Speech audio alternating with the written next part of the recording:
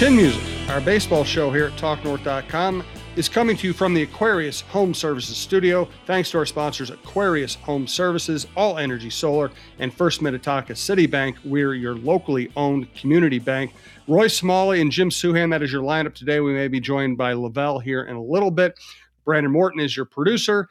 This is TalkNorth.com. Best way to listen to this show or any show you like at our very large network. Subscribe to your favorite podcast app. It's free. It's easy. A lot of things I want to get to today. Maeda, injuries, Buxton, Kirilloff, Ober. But I think we owe it to ourselves, Roy, to note that the Twins won the season series against the Yankees for the first time since 2001. And the amazing thing is, back in 2001, the Twins were just this upstart club that had survived. You know, there's dealing contraction, a bunch of young guys in the lineup. The Yankees were coming off their basically dynastic run. They almost won another World Series in 2001.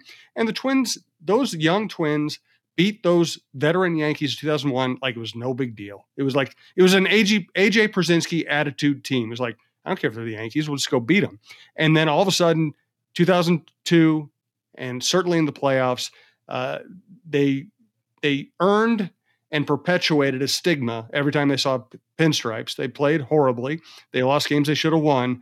This is the first time since 2001 they won the season series. You're good on perspective. What does that mean? You know, I hope it doesn't mean anything other than, you know, they beat a decent team in a series. I would think that these guys, the only reason they would be thinking about the stigma is because people, you know, bring it up and they have to listen to it. I don't think they care. But to keep it in perspective, also, this is not the Yankee team that the Yankees are going to be in July. They've got a lot of guys hurt, and a lot of pitchers, and I mean, you know, key pitchers like Rodon and guys that were really going to make them, you know, potentially something special, and some players that are hurt as well. So, you know, I mean, we had guys named Peraza and Cabrera and Calhoun, you know, in the, you know, hitting behind Judge and Gleyber Torres and LeMahieu, you know, that kind of thing. So it wasn't exactly the same team. But I mean, still the Twins pitched really well, and they got some, and the bats are starting to come around a little bit. So it's just it's a great series win. Lavelle is with us, and Lavelle, Byron Buxton was told on Tuesday night after the Twins secured the season series against the Yankees. This is the first time they'd beaten the Yankees in the season series since 2001, and his facial expression was captured. Photography on a photograph and on video, and he looked like somebody told him that, I don't know, that Santa Claus is a terrorist or something. He had the most shocked expression you've ever seen. So I don't think these guys walk around thinking, oh boy, got to win the season series against the Yankees. But it's still a remarkable historic thing just because it took this long. Right. The next is the postseason losing streak, yes, to the Yankees, which seems like it's going to go on forever.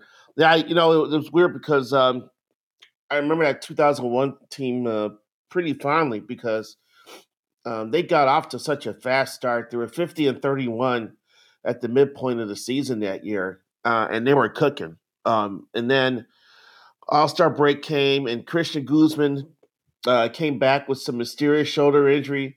You know, it was like along the lines of Rick Aguilera hurting himself picking up a suitcase or some weird injury. He wasn't the same. They lost their mojo. I think you were covering a game. In St. Louis. I think Adam Johnson was starting, and TK like put some lineup out that had like 8 hours of major league experience in it. You know, and it was things went haywire the second half of that season. And the Twins ended up falling out of contention, but it fueled, it set the stage for the 2002 team that, you know, broke the drought, won the division, and kicked off Twins dynasties. Well, I wasn't going to say dynasty, but it kicked off a 10-year run when the Twins won like 6 division titles. So it's when you have things like this happen, when you win a season series against the Yankees for the first time in 22 years. It's good from a historical standpoint, and it's great for bar talk or podcast talk. for the people involved, like Buxton, a lot of those guys were toddlers, when this went on. And a lot of them, most of them are not from here. So they don't have, that geographical, pull to make them remember about what that was like.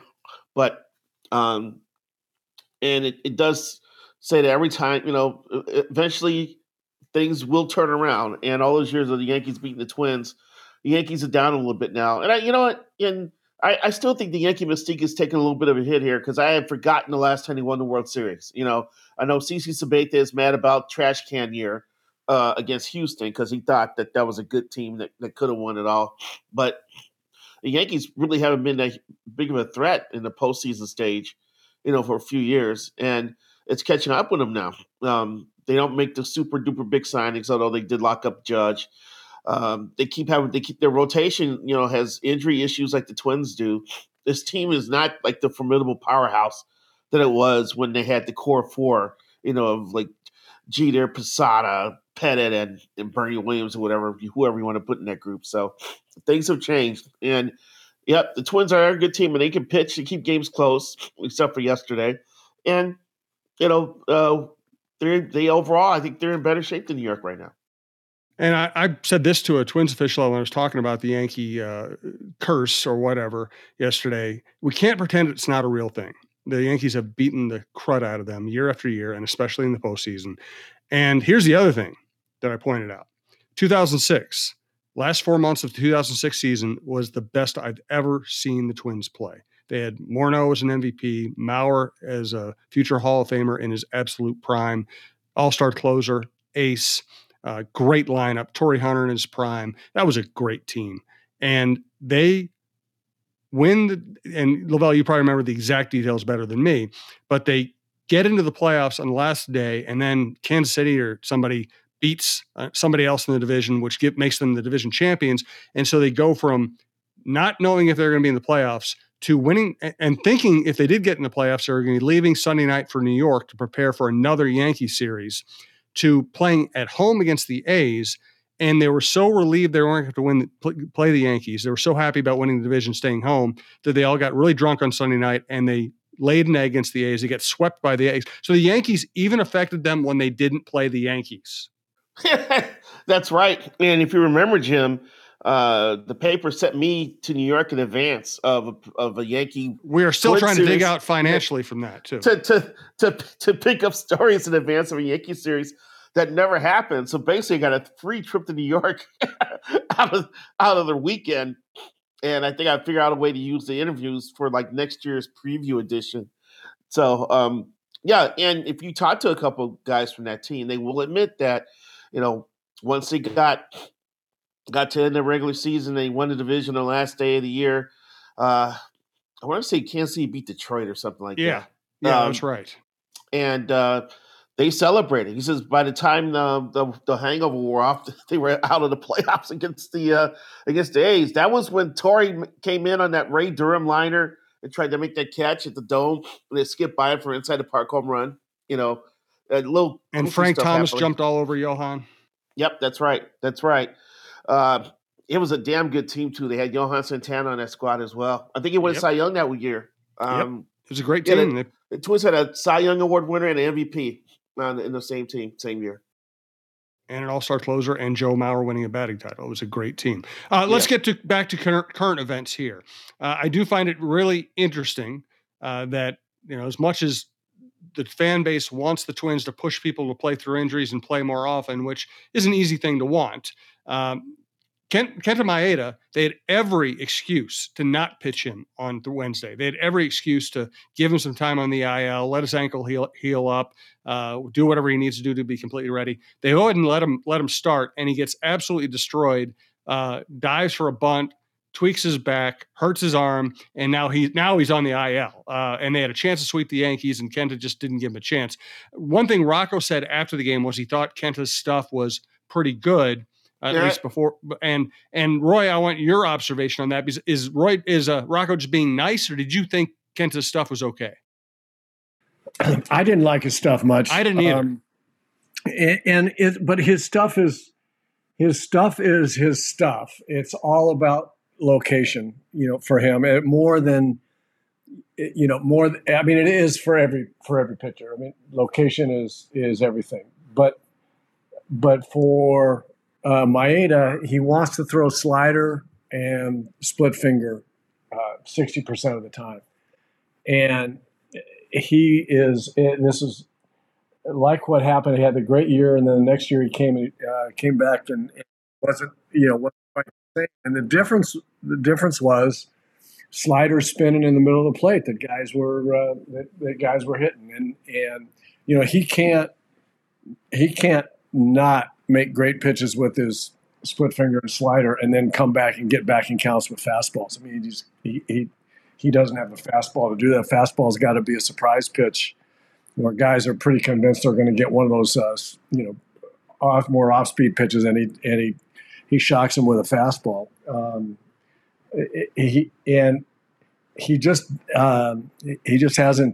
He wasn't able to throw strikes, good location, or close enough to get guys to swing over the top of those pitches, and he flipped up some off-speed stuff right in the middle of the plate, and they got hammered. I don't know what Rocco saw in his stuff that he thought was pretty good. Maybe it was that the split finger was in a pretty good spot a few times, low, which I think was true. But that split finger's got to be his split finger. He's got to get chase, and he didn't get any chase. He had to come up in the zone with it, and they whacked it around. So I think that it's been a while since he's had dominant command of his slider and his split finger, and that's a problem. When he is throwing his splitter and his slider that's dropping on the bottom of the plate and getting guys to chase, as Roy pointed out, he could chew through a lineup, pretty good. But when you're coming back from Tommy John surgery, what do they say? One of the last things to come back is your really good command, right?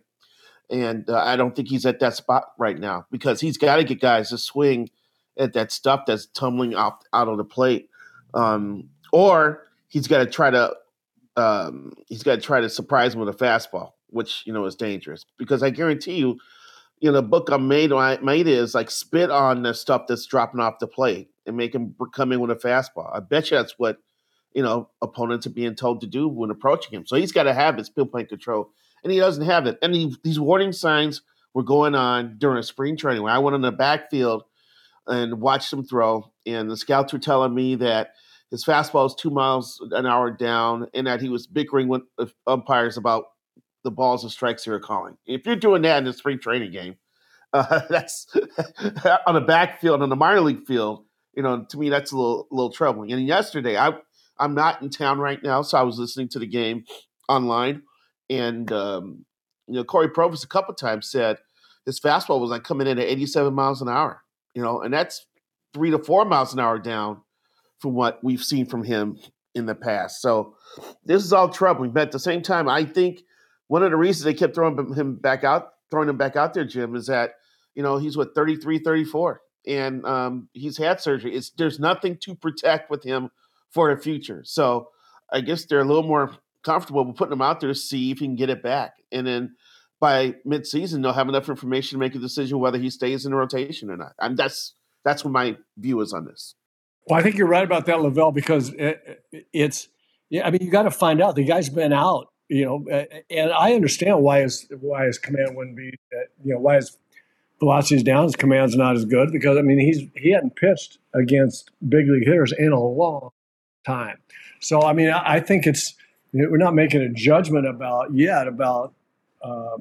where he's going to be, but the Twins the only way they're going to find out where he is and is going to be is by running him out there. And so, they had to do that. Good on him for going out there. I agree with you.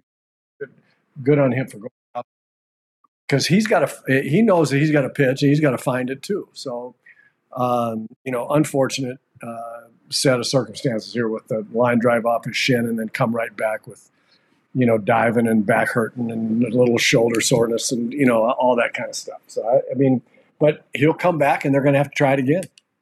Yep. I want to get to Alex Kirilloff next. Really interesting scenario regarding him. Do want to let you know that they were coming to you from the Aquarius Home Services studio, and we want to thank Aquarius Home Services. It's back. The Aquarius Home Services in Connecticut Customer Appreciation and Open House event is happening Friday, May 5th through Sunday, May 7th. Connecticut water treatment systems up to 30% off. Salt and water filters 20% off. New heating and cooling systems up to 25% off. And bring in your water sample for a free water analysis. It's the Aquarius Connecticut Open House event, May 5th through 7th in Little Canada at 694 and 35E. Details at aquariushomeservices.com. Thanks also to First Minnetonka City Bank. We're your locally owned community bank. First Minnetonka City Bank. We're your locally owned community bank. Phone calls are answered by real people instead of a never-ending voicemail system. Dedicated financial representatives who really care about your personal, business, mortgage, and investment objectives. First Minnetonka City Bank is an independent community bank that offers the same wealth of products and services as larger banks, yet provides the highest quality customer service that other banks forget. We take the time to develop one-on-one relationships with our customers. The same banker will work with you year after year, providing the long-term understanding necessary to tailor our services to your changing needs. First Minnetonka City Bank. Stop by or call one of our convenient locations to experience the First Minnetonka difference for yourself. Go to allenergysolar.com. You can find out about solar panels, solar energy, how it can benefit you personally or your business. Solar panels are the only home improvement project that pays for itself. Learn more about going solar this spring at All Energy Solar's free webinar by visiting allenergysolar.com/webinar. And if you want to save money on your solar install, find out what incentives you can qualify for at allenergysolar.com/coach, COACH, coach. So what I'm hearing, so the Twins are starting to put together the lineup, right? Polanco comes back. He starts driving and runs. All of a sudden, they look like a much more professional lineup. Correa and Buxton haven't really started hitting yet. We would expect them to. Gallo has been really good. You can start, and Miranda hits his first 2 homers this season on Wednesday. You can see things starting to come together somewhat. Alex Kirilloff is the easy person to bring up to finish off this lineup. He's been crushing it at St. Paul. And I know Twins fans are, pounding the table to get him up here at this point. What I'm hearing is that there's not a lot of trust in Alex Kirilloff right now. And, they don't want to call him up until he's kind of proven that he is completely ready and is ready to contribute on a daily basis and is going to stay healthy and be productive. I just sense a little bit of lack of patience with him, which is interesting because the Twins are generally patient with all of their players. So even though he's killing it at St. Paul, I'm not sure he's going to come up right away. Lavelle, what are you hearing? Here's the thing, because he didn't play yesterday, so I'm trying to figure out that one. But the thing when Alex even mentioned this to me in spring training was that, it comes down to how much pain he can tolerate. So even though he's had 2 surgeries in that wrist, he's experienced something in there. I'm not in his body. I'm not going to call him out, for, not being able to play through bumps and bruises because we don't know what he's feeling in there. And it may be something that's, legitimate that he's fighting through. But it seems like he's put up numbers at St. Paul. But to me, this is all moot because to me, you can't call Kirilloff up until you're ready to put Buxton in center field. Because then Gallo's not going to play first if Kirilloff's around. He's got to go to left. And then Larnach is available for like DHing, but you're not going to, unless you're going to put Gallo in center or Michael Taylor in left, which I don't know if they're going to go with that with the long haul. But to me, once Buxton's ready to play the outfield, then it's easier to kind of move the pieces around and get Kirilloff at first base. So maybe they have some time to play with before they're comfortable with doing that. But, their indications out of camp was that Buxton would get about a month at DH, but I don't know. They've always kind of been a little non-transparent when it's come to actually telling us exactly what the plan is for Buxton. So maybe it's longer than that. I don't know, but I think if once I hear that Buck's ready to play some outfield, which I gotta imagine that's the goal, is to get him back in the outfield, then Gallo goes out to left, and then our first base is available for Kirilloff. That's the way I see it. Yeah, I think it's a problem for in this way, and it's a good problem to have unless you're unless you're Trevor Larnach. I would hate to see Larnach become the DH against right-handed pitching. I would hate for them to make the determination now for Larnach that he's never going to hit left-handers well enough. I mean, it's so early in a what looks like a promising hitter's career, and if Kirilloff is back, it's probably a better defensive club the way Lavelle outlines it here with Kirilloff at first and Gallo and left. But Larnach then is the part-time player when they rest all these guys all the time. I mean, they can't play 4 games in a row without them thinking, oh my gosh, we better give them a little break. And so it's good to have Larnach because he can go back out in the outfield and he can DH and they can run guys all over different places, for rest and all that kind of stuff. But I think that, I think it's bad for Larnach in that way. As far as Kirilloff is concerned, I really think, and I don't know anything about this, but what it appears to me is that they're frustrated with him that he can't. I mean, that he can't play with. Seemingly, it seems like they're frustrated he can't play with any kind of pain in his wrist, even though there's nothing wrong. And as Lavelle says, it's pain tolerance and all that kind of stuff. And I'm not going to get into that either because I mean, nobody knows about somebody else's pain and what they can, right, or not. But the problem now for Kirilloff now is that they are a little frustrated. And Larnach swinging the bat well, and Gallo swinging the bat well, and there's no urgency for them to not make the point. Look, we're doing fine without you. You want to play or not? Kind of thing. And at some point in time, he's going to hit his way up here, most likely. But I think the message has been sent and is continuing to be sent. And in the meantime, Larnach's doing fine, and we're going to find out whether he can hit some left-handers. And I just hate to see, I'd hate to see him, relegated at this age and at 500 at bats, that to be hitting against right-handers only. That'd be a shame. Well, agree. Let me ask this question: are we happy with what Max Kepler is doing right now? No. That could be an intriguing thing there. I don't know. I agree. I think that's a great question, and we haven't been with Max Kepler's performance for a while, and you guys have heard me say for years that I really have kind of felt like Kepler's a key to a real key to the lineup. Who's the real guy? Buxton's going to hit what he hits if he stays healthy. Correa's going to hit what he hits. I think Polanco's going to hit what he hits.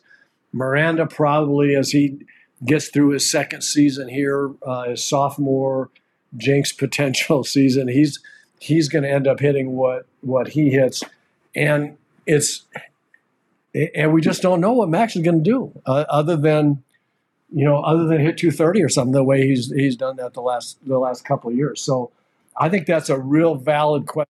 And Lavelle, and whether or not Kepler's the one that ought to, just be the de facto right fielder, just because he's been here for a while. He's been in the big leagues on a pretty much full-time basis since 2016. His OPS, he's a corner outfielder with power. His OPS has been above 760 just once in 2019, the year he hit 36 home runs, and everybody was hitting a lot of home runs. His OPS the last 4 seasons, including this month, 760, 719, 666, and this year 647. So the problem for Kepler is this doesn't look like or feel like just a slow April, which is the way we view it with Correa and Buxton and people like that. This is a continuation of the player he's been for the last few years. Absolutely. And he has suffered from a lack of hard contact ever since 2019. When he tore things up, it seems like he can't square up the ball. Maybe this is more than just a shifting issue because there's no shift right now. Right side of the infield's open up for him a little bit more. But I don't have his BOBIP numbers in front of me. I don't have his line drive percentage, but I gotta imagine it's not at a good level with him. And as we get deeper into the season and we start wondering about where Larnach could play, Larnach could play right field. Definitely, he's not shabby out there. I'm not saying he's excellent like Kepler, but he's not shabby. And as you get 2 months into a season, you figure out what you have. Teams start making hard decisions, and Kepler's a month away from being in one of those hard decision groups, as far as I'm concerned. Here's the way this breaks down for me. It breaks down to say, I mean, there's been the kind of using the term de facto again, but there's just been the assumption that we're gonna play Max in right field because he's such a good defender, and at some point in time he's going to hit. And now Joey Gallo can play right. You're not going to. That's true. That's true. Of defense in right field if Joey Gallo plays right field next to Buxton, and so the case for Kepler then becomes it's no longer just about superior defense. It's about who do you want offensively? The defense is roughly the same. Then who do you want offensively? If Kirilloff is probably going to be better than Kepler offensively, probably. Yep. Larnach has been better than Kepler so far, this year offensively. And to Jim's point, it's not like Kepler's just down this month. I mean, it's kind of looking like he's always looked. So it comes down to you don't have to play Kepler in right defensively because Gallo's okay, but Gallo's going to strike out 200 times, and I mean he's swinging the bat well now.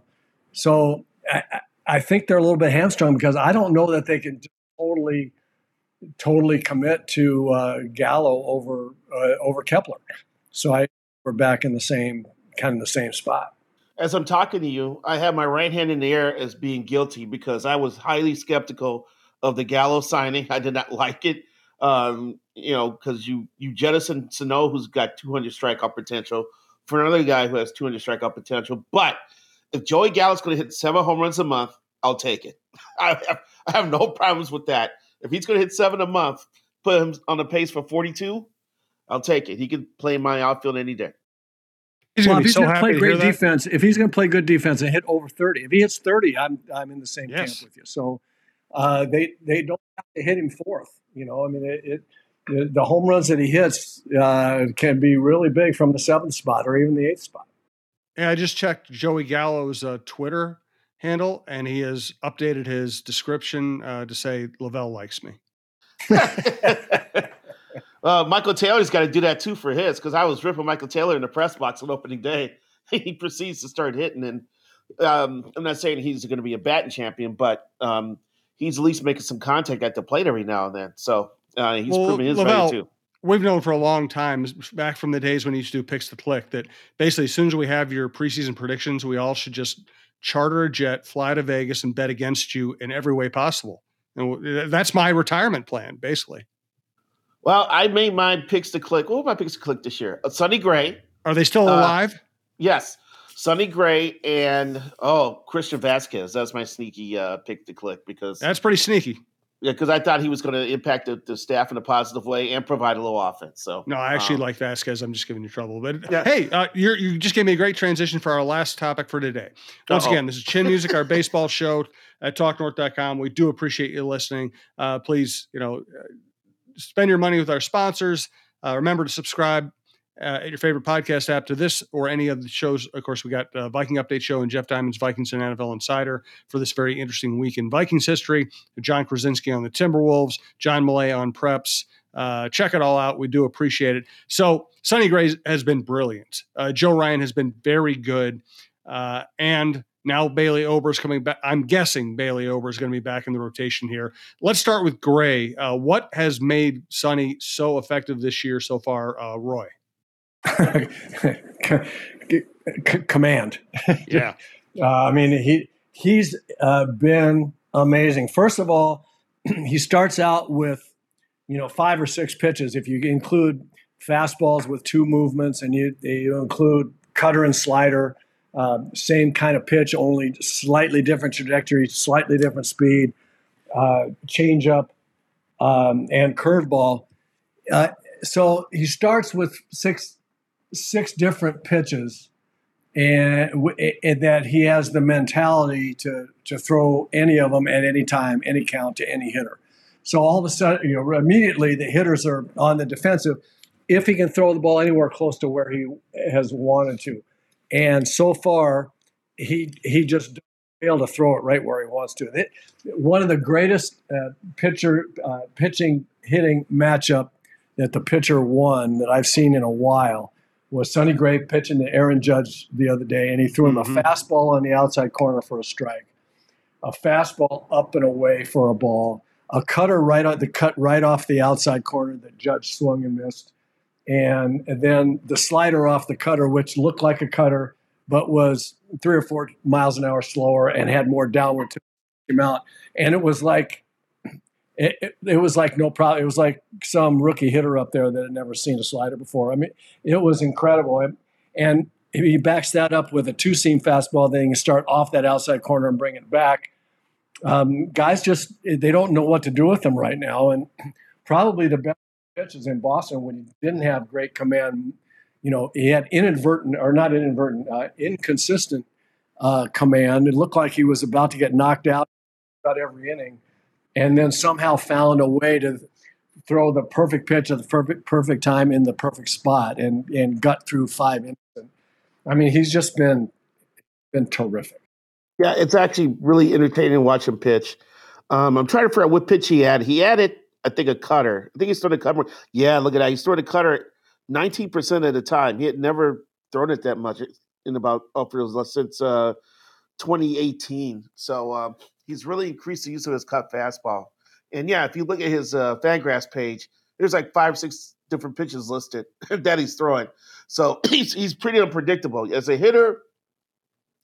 With him, you're trying to eliminate pitches, and it just ends up being, you end up putting your mind in the ball like a pretzel because you got to worry about so much with him, especially if he's commanding it all. And I agree with Roy. As soon as Jim asked the question, the first thing that popped in my mind was like, this guy's executing pitches. If it needs to be down and away, it's down and away. If it needs to be up and in, it's up and in. If it needs to be upper part of the strike zone, it's there. And I just think that he's been able to his command has been obvious, and he's been able to execute pitches when he needs them to, and it's working right now. So, he's motivated. He's a free agent at the end of this year. I don't think he's coming back. So this is his opportunity to hit the market and see, what he can get from him. He's motivated to have a good year, and you're seeing he has laid the groundwork, for a really good season where he's going to get notoriety, and he'll hit the free agent market running and have teams clamoring for him. So with Pablo Lopez and Joe Ryan, that top 3 of that Twins rotation is a tough nut to crack, man. And I don't think that's going to let up as we go along either. I tell you what, I think if he pitches like this, the Twins will do everything they can to re-sign him. I don't think they just let him walk away if he's going to pitch like this. I mean, that definitely could happen. But usually when these veterans get close to free agency, they want to make that run because this is their shot to be wine and dine and be able to choose where they're going. So it would take a serious commitment from the Twins to get Sonny off thinking that way, I would say. Well, right now he's pitching like Greg Maddux, and you don't want to let Greg Maddux walk away. So I would think the Twins would be very competitive in that pursuit, either in season or postseason. The sense I get from Foley and from Joe Polat is, hey, don't pretend we're not willing to spend money. We'll go out. We will sign the players we really want. I think you raise a good point, and that's a conversation for the future too, because we've seen the Polat family have different views about signing players, from Carl to Jim and now to Joe. I think we're seeing a little more willingness to make financial commitments, to keep quality players around. And it seems like the longer the family controls the club, the more willing they are to, to step into these situations. Of course, it helps when they continue to build their empire and they're building skyscrapers and they have a diversified portfolio to handle any losses. But it seems like Joe is a little more fired up about, locking guys up. So we'll see where this goes. And Sonny Gray will be a great litmus test. All right, let's get a final thought from each of you. Thanks again to Brandon Morton. Thanks to Aquarius Home Services, Minnetonka City Bank, All Energy Solar. Thank you for listening. We do appreciate it. Who's ready? You ready with a final thought? Yeah, I did. Just really quickly, we're doing this show on Thursday morning before the Twins open up the 4-game series at home to complete the homestand against Kansas City. Kansas City's playing badly. The Twins are a vastly better team, both on the mound and at the plate, and it would be a great time for the Twins to step up. And now that Polanco's back in the lineup, to your point earlier, Jim, and I made the point on the air all this week, the lineup just feels better it just looks better. As soon as you get in there, all of a sudden it goes, oh yeah, this is a pretty good looking lineup.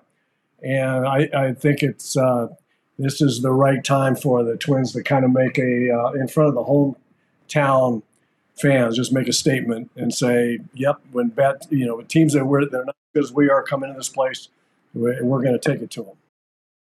Lavelle. When we were discussing possible batting orders at the beginning during spring training, and I suggested Polanco for the leadoff spot because I just think he takes good at bats and he's going to work pitches, work counts, and most of the time have a positive outcome. It was just a matter of getting Polanco back in the lineup. And now that he's here, so Rocco kind of took it easy on him first couple of games, batting like fifth. But I just think that he's been a huge key since coming back here. And it's a big development for the batting order because he's a switch hitter that they can plug in anywhere in those top 4 or 5 spots and get a good at bat. And he lengthens the lineup, definitely. So, my thought is that the Twins are really benefiting from the return of Jorge Polanco. And if he can stay healthy, not having setbacks with that knee, he's going to have a good season, and he's going to mean a lot to that offense. My final thought, just to piggyback on the Sonny Gray discussion, what I love about what he's done this year is when he's been good, he's been phenomenal. And when he's been terrible, he's been great. He's had 2 starts where he went out there and had nothing. He had no idea where the ball was going. He didn't seem to have a lot of snap on his pitches. And he pitched almost as well in those outings as he did when he went out there with his full arsenal. That is just such a great thing to watch. If you're really a baseball fan and you love the art of pitching and the art of thinking through at bats, what Sonny Gray has done in two of his lesser starts has been stellar and incredibly valuable to this team. All right. Thank you all. We do appreciate it. We are hoping and planning to do some live shows here soon. Get Roy out with a bat in his hand, get Lavelle out with a cigar in his hands, chat to y'all face to face. We will be giving you updates on dates and times when we have them finalized. It'll be downtown Minneapolis before home Twins games. We'll again, love to see you out there. We've had a lot of great success across the network doing live shows and getting to know people. So look forward to that. Thanks again to everyone. We'll talk to you soon.